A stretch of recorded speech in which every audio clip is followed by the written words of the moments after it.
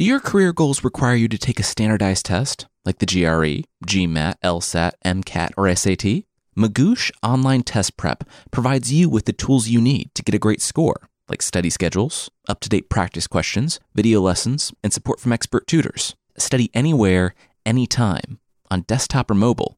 Visit Magoosh, MAGOOSH.com and enter the promo code MYTHS for a 15% off discount. Quick disclaimer, there are some adult themes on this episode, as well as a mention of sexual assault. Please check out the post on mythsandlegends.com for more information. This week on Myths and Legends, it's the first half of the story of Faust, the famous doctor who makes an even more famous deal with the devil. In this episode, we'll watch some 16th century ESPN and see how a Gandalf quote tattoo might just save your soul. The creature this week is the Ono centaur, the centaur's sad little donkey insect cousin.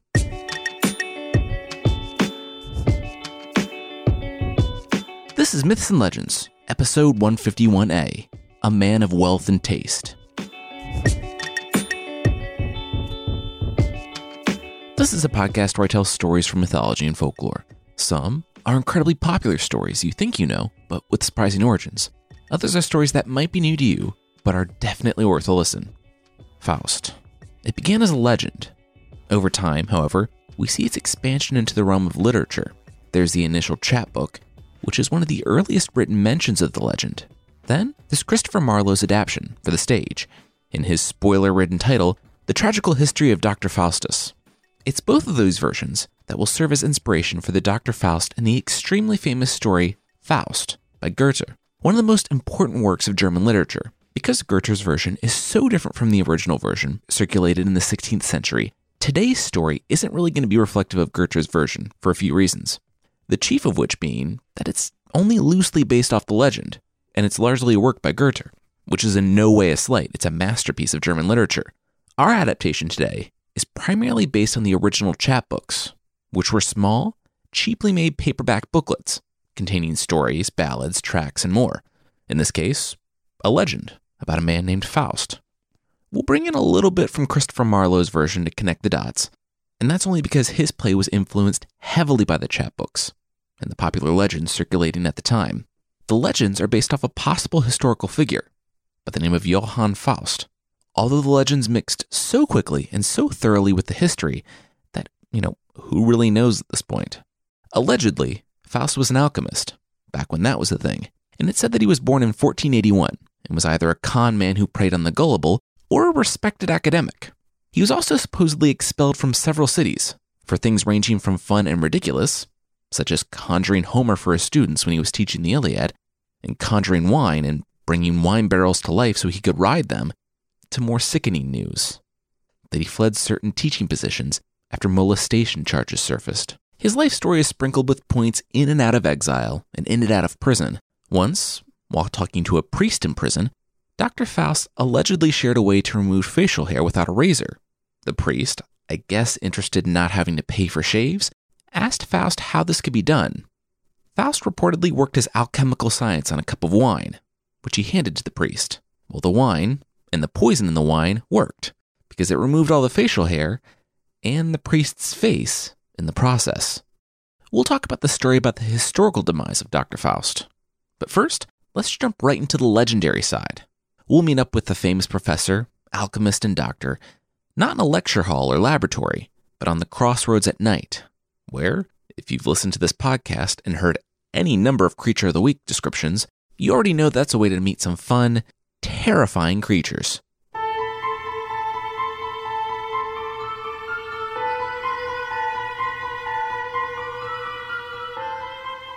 It was midnight, and Dr. Faust had just finished drawing the third circle at the crossroads. Biting his lip ever so slightly, he stepped back with a smile, taking in his work. Summoning the devil himself to bend him to your will? Oh yeah, this was a great idea. Dr. Faust had grown up with a dream in his heart, to be a doctor, and his dream had become a reality. Really easily, actually, and at way too young of an age. He had been admitted to the university at Wittenberg, and learned everything he could about everything, when you could still do that in the world, and soon he was a professor, a medical doctor, an alchemist, the envy of his friends, a plague in his rivals, and supremely, inescapably, bored. His mind ever turning, he thought about his situation. Knowledge could win him the respect of squabbling old men. It was interesting and elucidating in and of itself, but could it do more? Could it give him power? Love? Well, not love, so to speak. He didn't really believe that love was anything more than a combination of attachment and the gratification of physical desires, but if he was being honest, he would like some gratification of physical desires, with or without the attachment. The respect of squabbling old men got him a lot of things, but it did not make for a strong dating game. So, he went into the parts of the libraries people didn't go. He traveled to faraway lands, where people were open to different ideas. He dug deep into myths and legends, and tales told by travelers at night, and slowly pieced together what he must do. He was going to summon a demon. And so, here he was. As we know, a crossroads at midnight was the obvious place to go to meet all sorts of things you absolutely never wanted to meet. And Dr. Faust was ready, standing before 3 circles, marked with arcane runes and languages no one had spoken for thousands of years. He began the chants. When those were finished, he uttered the words. He said that he renounced God and heaven, and swore allegiance to hell. That was when the forest exploded. Dr. Faust was blown clear off his feet, landing sprawled flat on his back. His ears ringing, he looked up at the forest. All the trees that hadn't torn from the ground had snapped at 90-degree angles. He squinted for a clearer view of the scene before him, expecting to see a host of hell, but instead, he saw a fancy orchestra. A light hovered, and around him, instruments played the sweetest music he had ever heard. In the midst of the light and music, a tourney of knights began jousting. Momentarily pleased at what amounted to 15th century ESPN, Dr. Faust cocked an eyebrow and rose to his feet. Wait a second. He was being tricked. The not-so-good doctor held up his hands and began chanting anew, and the orchestra and knights vanished. Faust chanted louder, his chants turning to screams in the night, when something started to blink into existence, seemingly against its own will. There was another crack of thunder, and something else hovered before him. There, hovering in the sky, was a dragon. It was more terrifying than anything Faust had ever seen or imagined, but he'd come prepared for that, too. The 3rd circle glowed in the dirt, and Faust uttered the words. And above him, above the dragon, a star began to shine. And then it fell. At the last possible moment, the dragon dipped, and the star slammed into the ground, narrowly missing the circles. Faust glowered and called down another star, then another. Finally, one connected, and the dragon erupted into a gush of fire. The smoke that took its place didn't filter up into the sky, but dropped to the ground. It took the shape of a human, though still vague and incomplete. Faust smiled. A friar. The smoke darkened, and, slowly, the brown robes and balding head of a friar took form. The eyes appeared last, and they flashed red before turning brown. Still grinning, Faust stepped back. It had worked. Tomorrow, he commanded. Inside Faust's house. No, the demon in the form of a friar spat back. Oh, was this fun for you? Being forcibly dragged here and pinned to one spot in time, commanded by a human? No? Well, if you don't want that to happen again, then meet me in my office at 8 a.m. tomorrow. Faust informed the demon that the creature would be there at 8 regardless of whether he chose to or not. This was just a test, and it would take some minor tweaking to force the demon to one form, and to dispense with the theatrics of the sports and the dragon and all that nonsense. But it would be nicer for everyone if the demon understood the way their arrangement would work. Now, the demon may go. But remember, 8 a.m. The friar sneered and disappeared. Faust spent another few minutes sweeping the markings free from the crossroads, and then quickly made his way back to Wittenberg. He had an early meeting.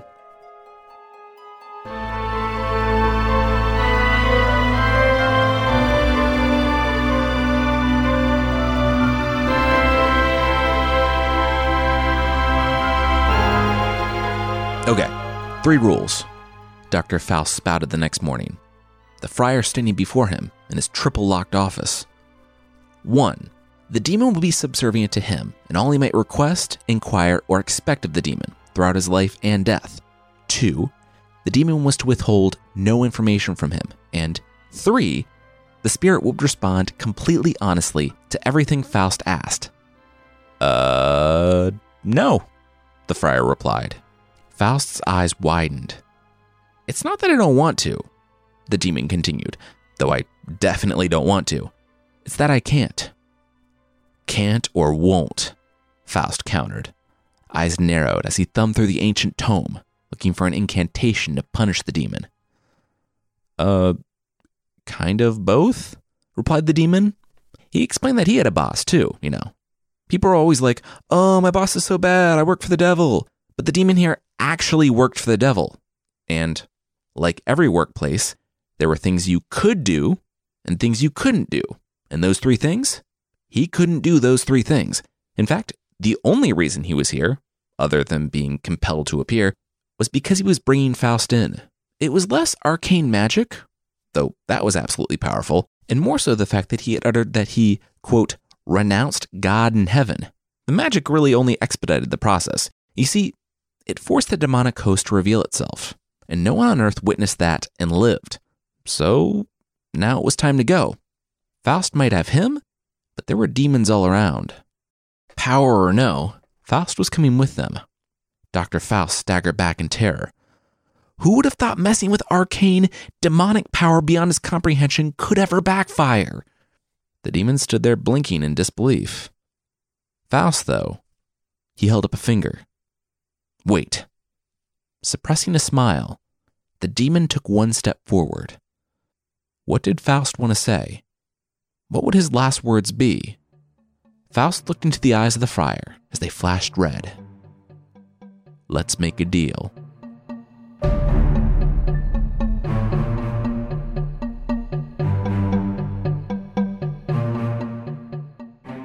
We'll learn the outcome of this famous agreement, but that will be right after this.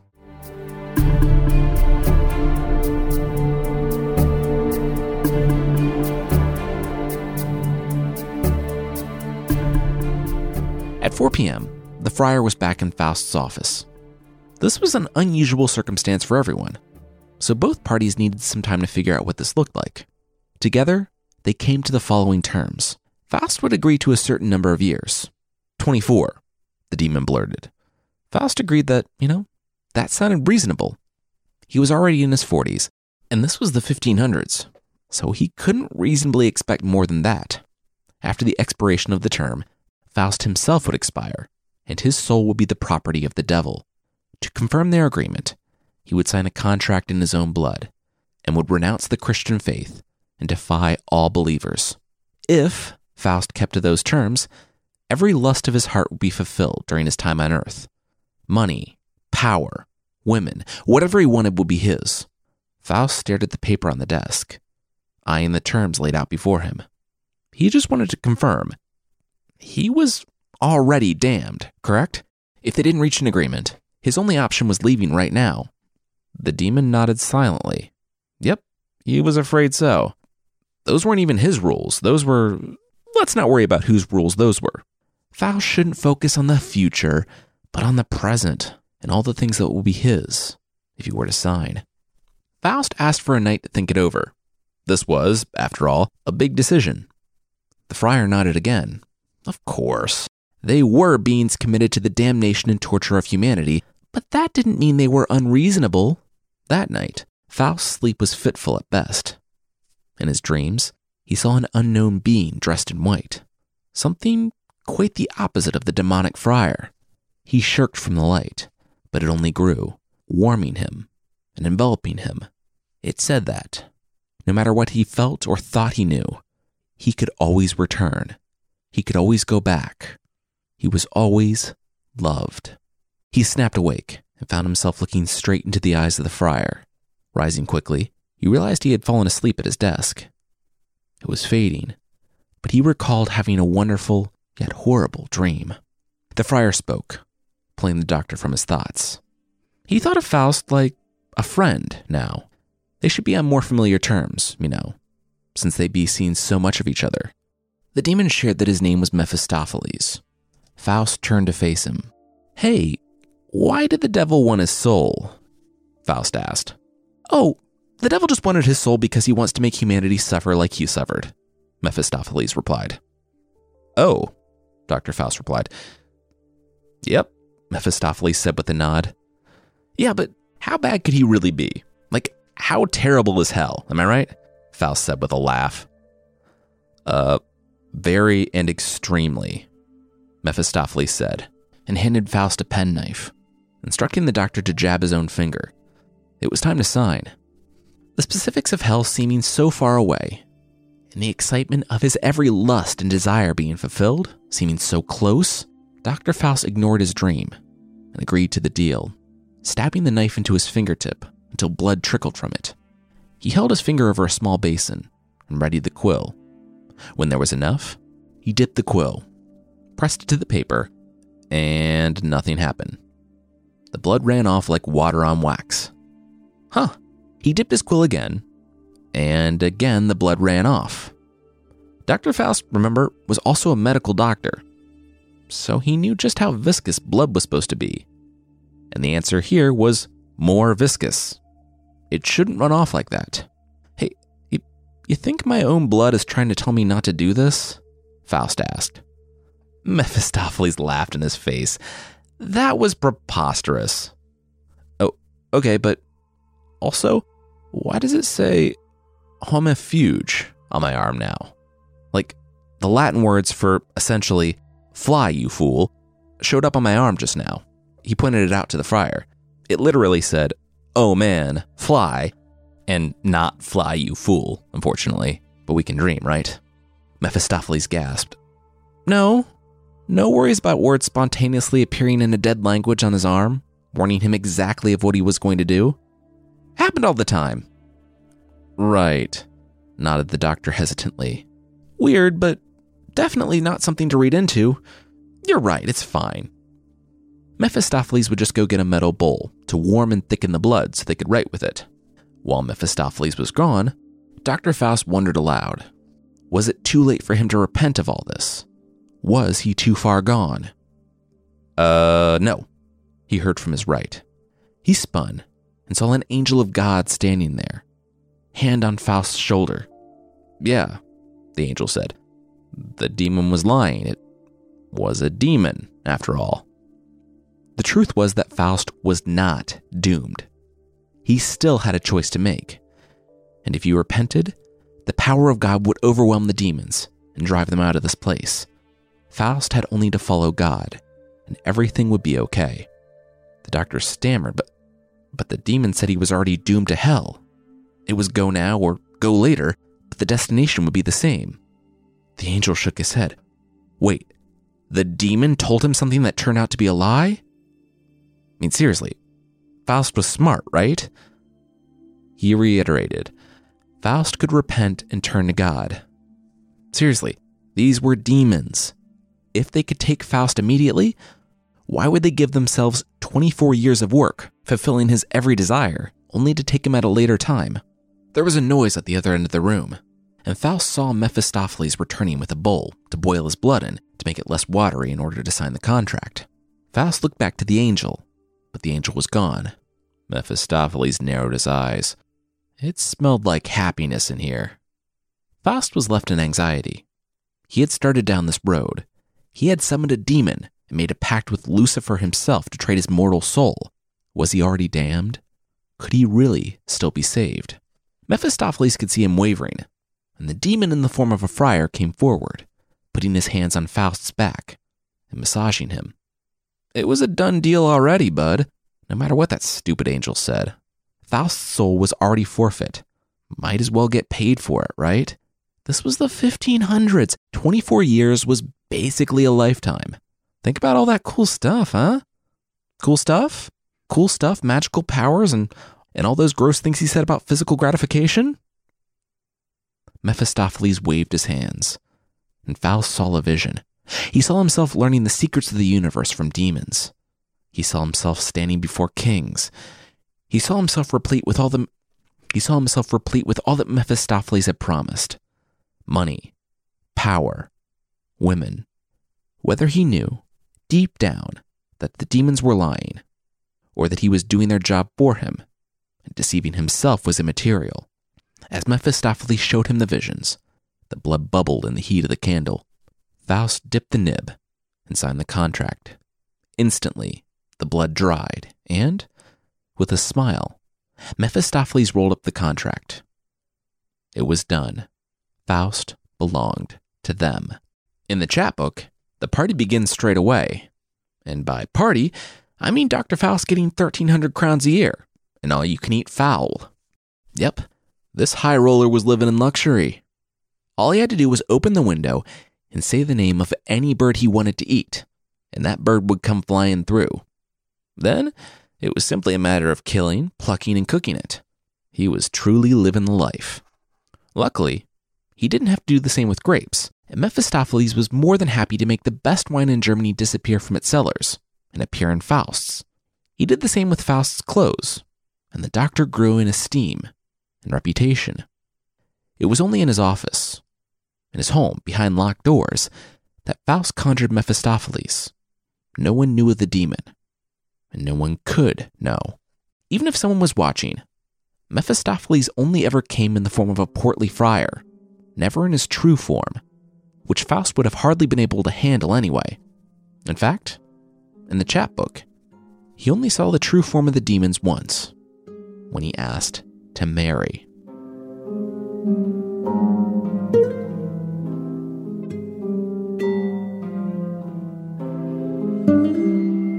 It was a simple request.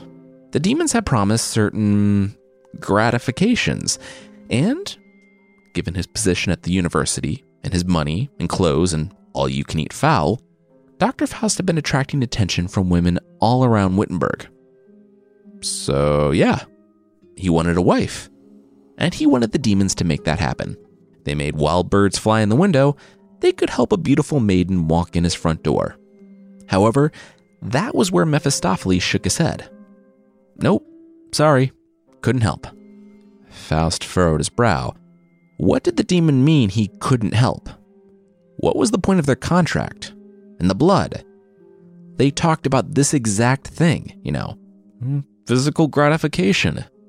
The demonic friar nodded. Yes, he could help with that.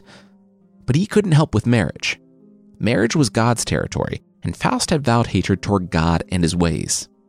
Unfortunately for Faust, he was looking at life as a confirmed bachelor. Annoyed, Faust chuckled. Well, whatever. He didn't need Mephistopheles' help for this one. With all the other stuff, he had women beating down his door. He'd get married, no matter the consequences. He turned on a heel to leave, so he didn't see the friar's eyes flash with fire, and the rest of his skin burn away, revealing Mephistopheles' true form. He did, however, notice that his door was on fire when he reached it. He turned back and saw that the circles on the floor, the same ones he had used to conjure Mephistopheles in the first place, were now fiery holes, and growing quickly. Claws emerged from each of them, and soon the room was swarming with demons. Faust tried to run, but they grabbed him and pulled him down. Within moments, he was in a place of fire, and yet also darkness. Mephistopheles loomed above, and Faust shirked away from his true form, while Satan himself loomed in the distance. Mephistopheles asked Faust if he was going to find himself in breach of the contract and go marry. As the demon's claws tore into his skin, Faust could only manage to shake his head. Mephistopheles smiled, and Faust blinked. In an instant, they were back in his study, and the horrifying demon was, once again, the portly monk. He smiled and helped the frozen, wide-eyed Faust to his feet. The friar cleared his throat. As he was saying, Faust couldn't marry, but they could help with his desires.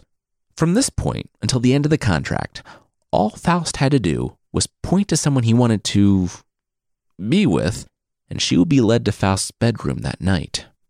She would be in a trance and act any way that Faust wished, but the following morning, she would find herself back in her normal bed, with no memory of what had taken place. Faust stammered. Any woman? He asked with a gulp. Mephistopheles nodded. Any living woman, from queens to serving girls, would be his.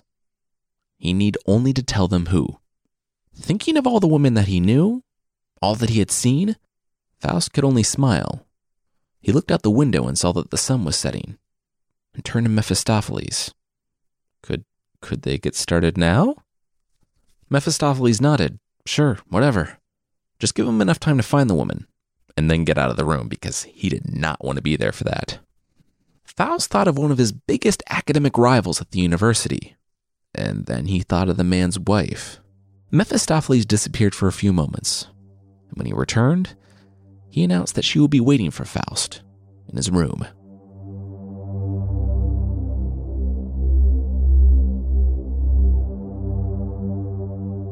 Now, this is beyond gross. And I feel like with this, Faust really turns another corner. There's upping your wine game and bird delivery, and then there's Faust sexually assaulting a different person every night. It's dark, but what makes it a little less dark is that Faust only believes he's sexually assaulting a different person every night.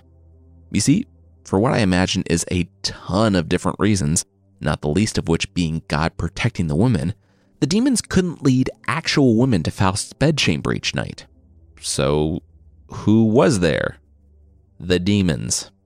I can just imagine demon number 92 punching the clock that night, and, with a deep sigh, and wondering if it was really a good idea to rebel against God and be cast out of heaven for this, putting on the form of a specific medieval woman to go satisfy the desires of an aging academic. It's still bad, but it wasn't women being led to his room, but rather a shape-shifting demon begrudgingly doing their part to see the bargain through.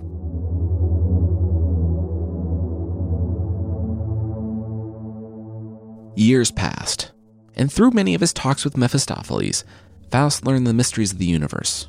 He learned how Satan was once an angel of God before being cast out of heaven.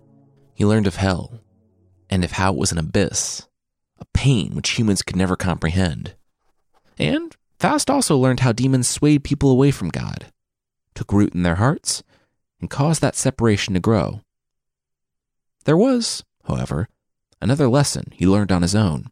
Throughout all of this, despite his disgusting nightly visits, free wine and bird buffet, Faust realized that these things didn't satisfy, that there was a growing hole deep within that nothing could fill. And he wondered, was it really too late for him? Was he now too far gone?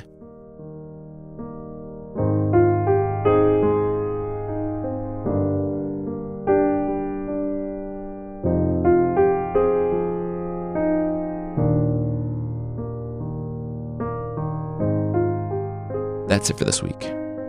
Next week, we'll continue and close our story of Dr. Faust. So, if you'd like to support the show beyond leaving a review on Apple Podcasts or telling a friend, there's also a membership thing on the site. For less than the price of a loaf of bread stress ball, I guess that's not a ball, you can get extra episodes, source pack ebooks, and ad-free versions of the show that won't leave you way more stressed out than if you accidentally took a bite of your squeezable bread stress ball. Check out support.mythpodcast.com for more info on the membership.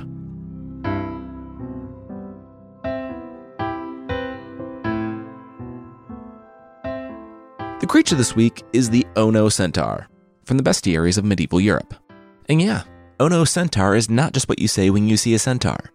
Yeah, we still do dad jokes, but it's a somehow less threatening and simultaneously more creepy creature than a traditional centaur. The Ono centaur is pretty similar to a centaur, and someone, like me, with very poor knowledge of animals, might not be able to immediately tell the difference between a centaur and an Ono centaur. And that's because an Ono centaur is basically a centaur, but with the bottom half of a donkey instead of a horse. The Ono centaur enjoys mentions in both 2nd century AD Greek natural history texts, as well as the Bible. And yeah, it seems less threatening than a regular centaur at first glance, because right away, you'll see that it's smaller.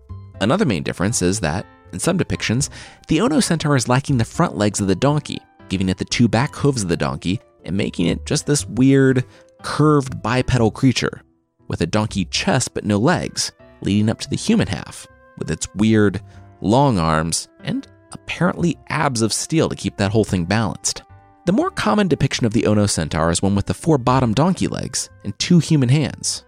But where this differs, I feel, from most normal centaur is that the Ono centaur have the ability to make their human back and donkey back completely straight, drop down to the ground, and run on all 6 appendages, their creepy long arms, and all 4 donkey legs, making them like a giant, disturbing human donkey bug. If that wasn't strange enough, there's the oddly specific descriptions of the Ono centaur. I'm not sure if there are any female Ono centaur, but for the men, they're described as having thick beards and, as quoted from the 2nd century Greek historian, teats that are swelling and stand out on the breast. No word on why that's the case, but I just wanted to give you that visual component. The 2nd century Greek historian tells that the Ono centaur are easily angered. You probably would be too, if you had to turn into a giant donkey bug to run, and are willful, like their famously obstinate lower half. If you see an Ono centaur and aren't equipped with hydropoison-coated arrows, run!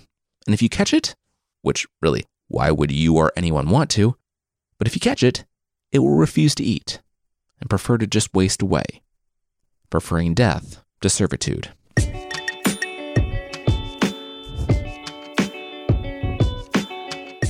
That's it for this week. Myths and Legends is by Jason and Carissa Weiser. Our theme song is by the band Broke for Free, and the Creature of the Week music is by Steve Combs. There are links to even more music in the show notes. And I want to say thanks again to BetterHelp for sponsoring us this week. Whatever struggles you're facing, from depression and anxiety to trauma and grief, BetterHelp can connect you with a professional counselor in a safe and private online environment. It is so convenient. You can schedule secure video or phone sessions, as well as chat and text with your therapist. And anything you share is completely confidential. Best of all, it is a truly affordable option. Our listeners get 10% off your first month with the discount code LEGENDS. So why not get started? Simply go to betterhelp.com/legends and fill out a questionnaire to get matched with a counselor you'll love today. All right. Thank you so much for listening, and I'll see you next time.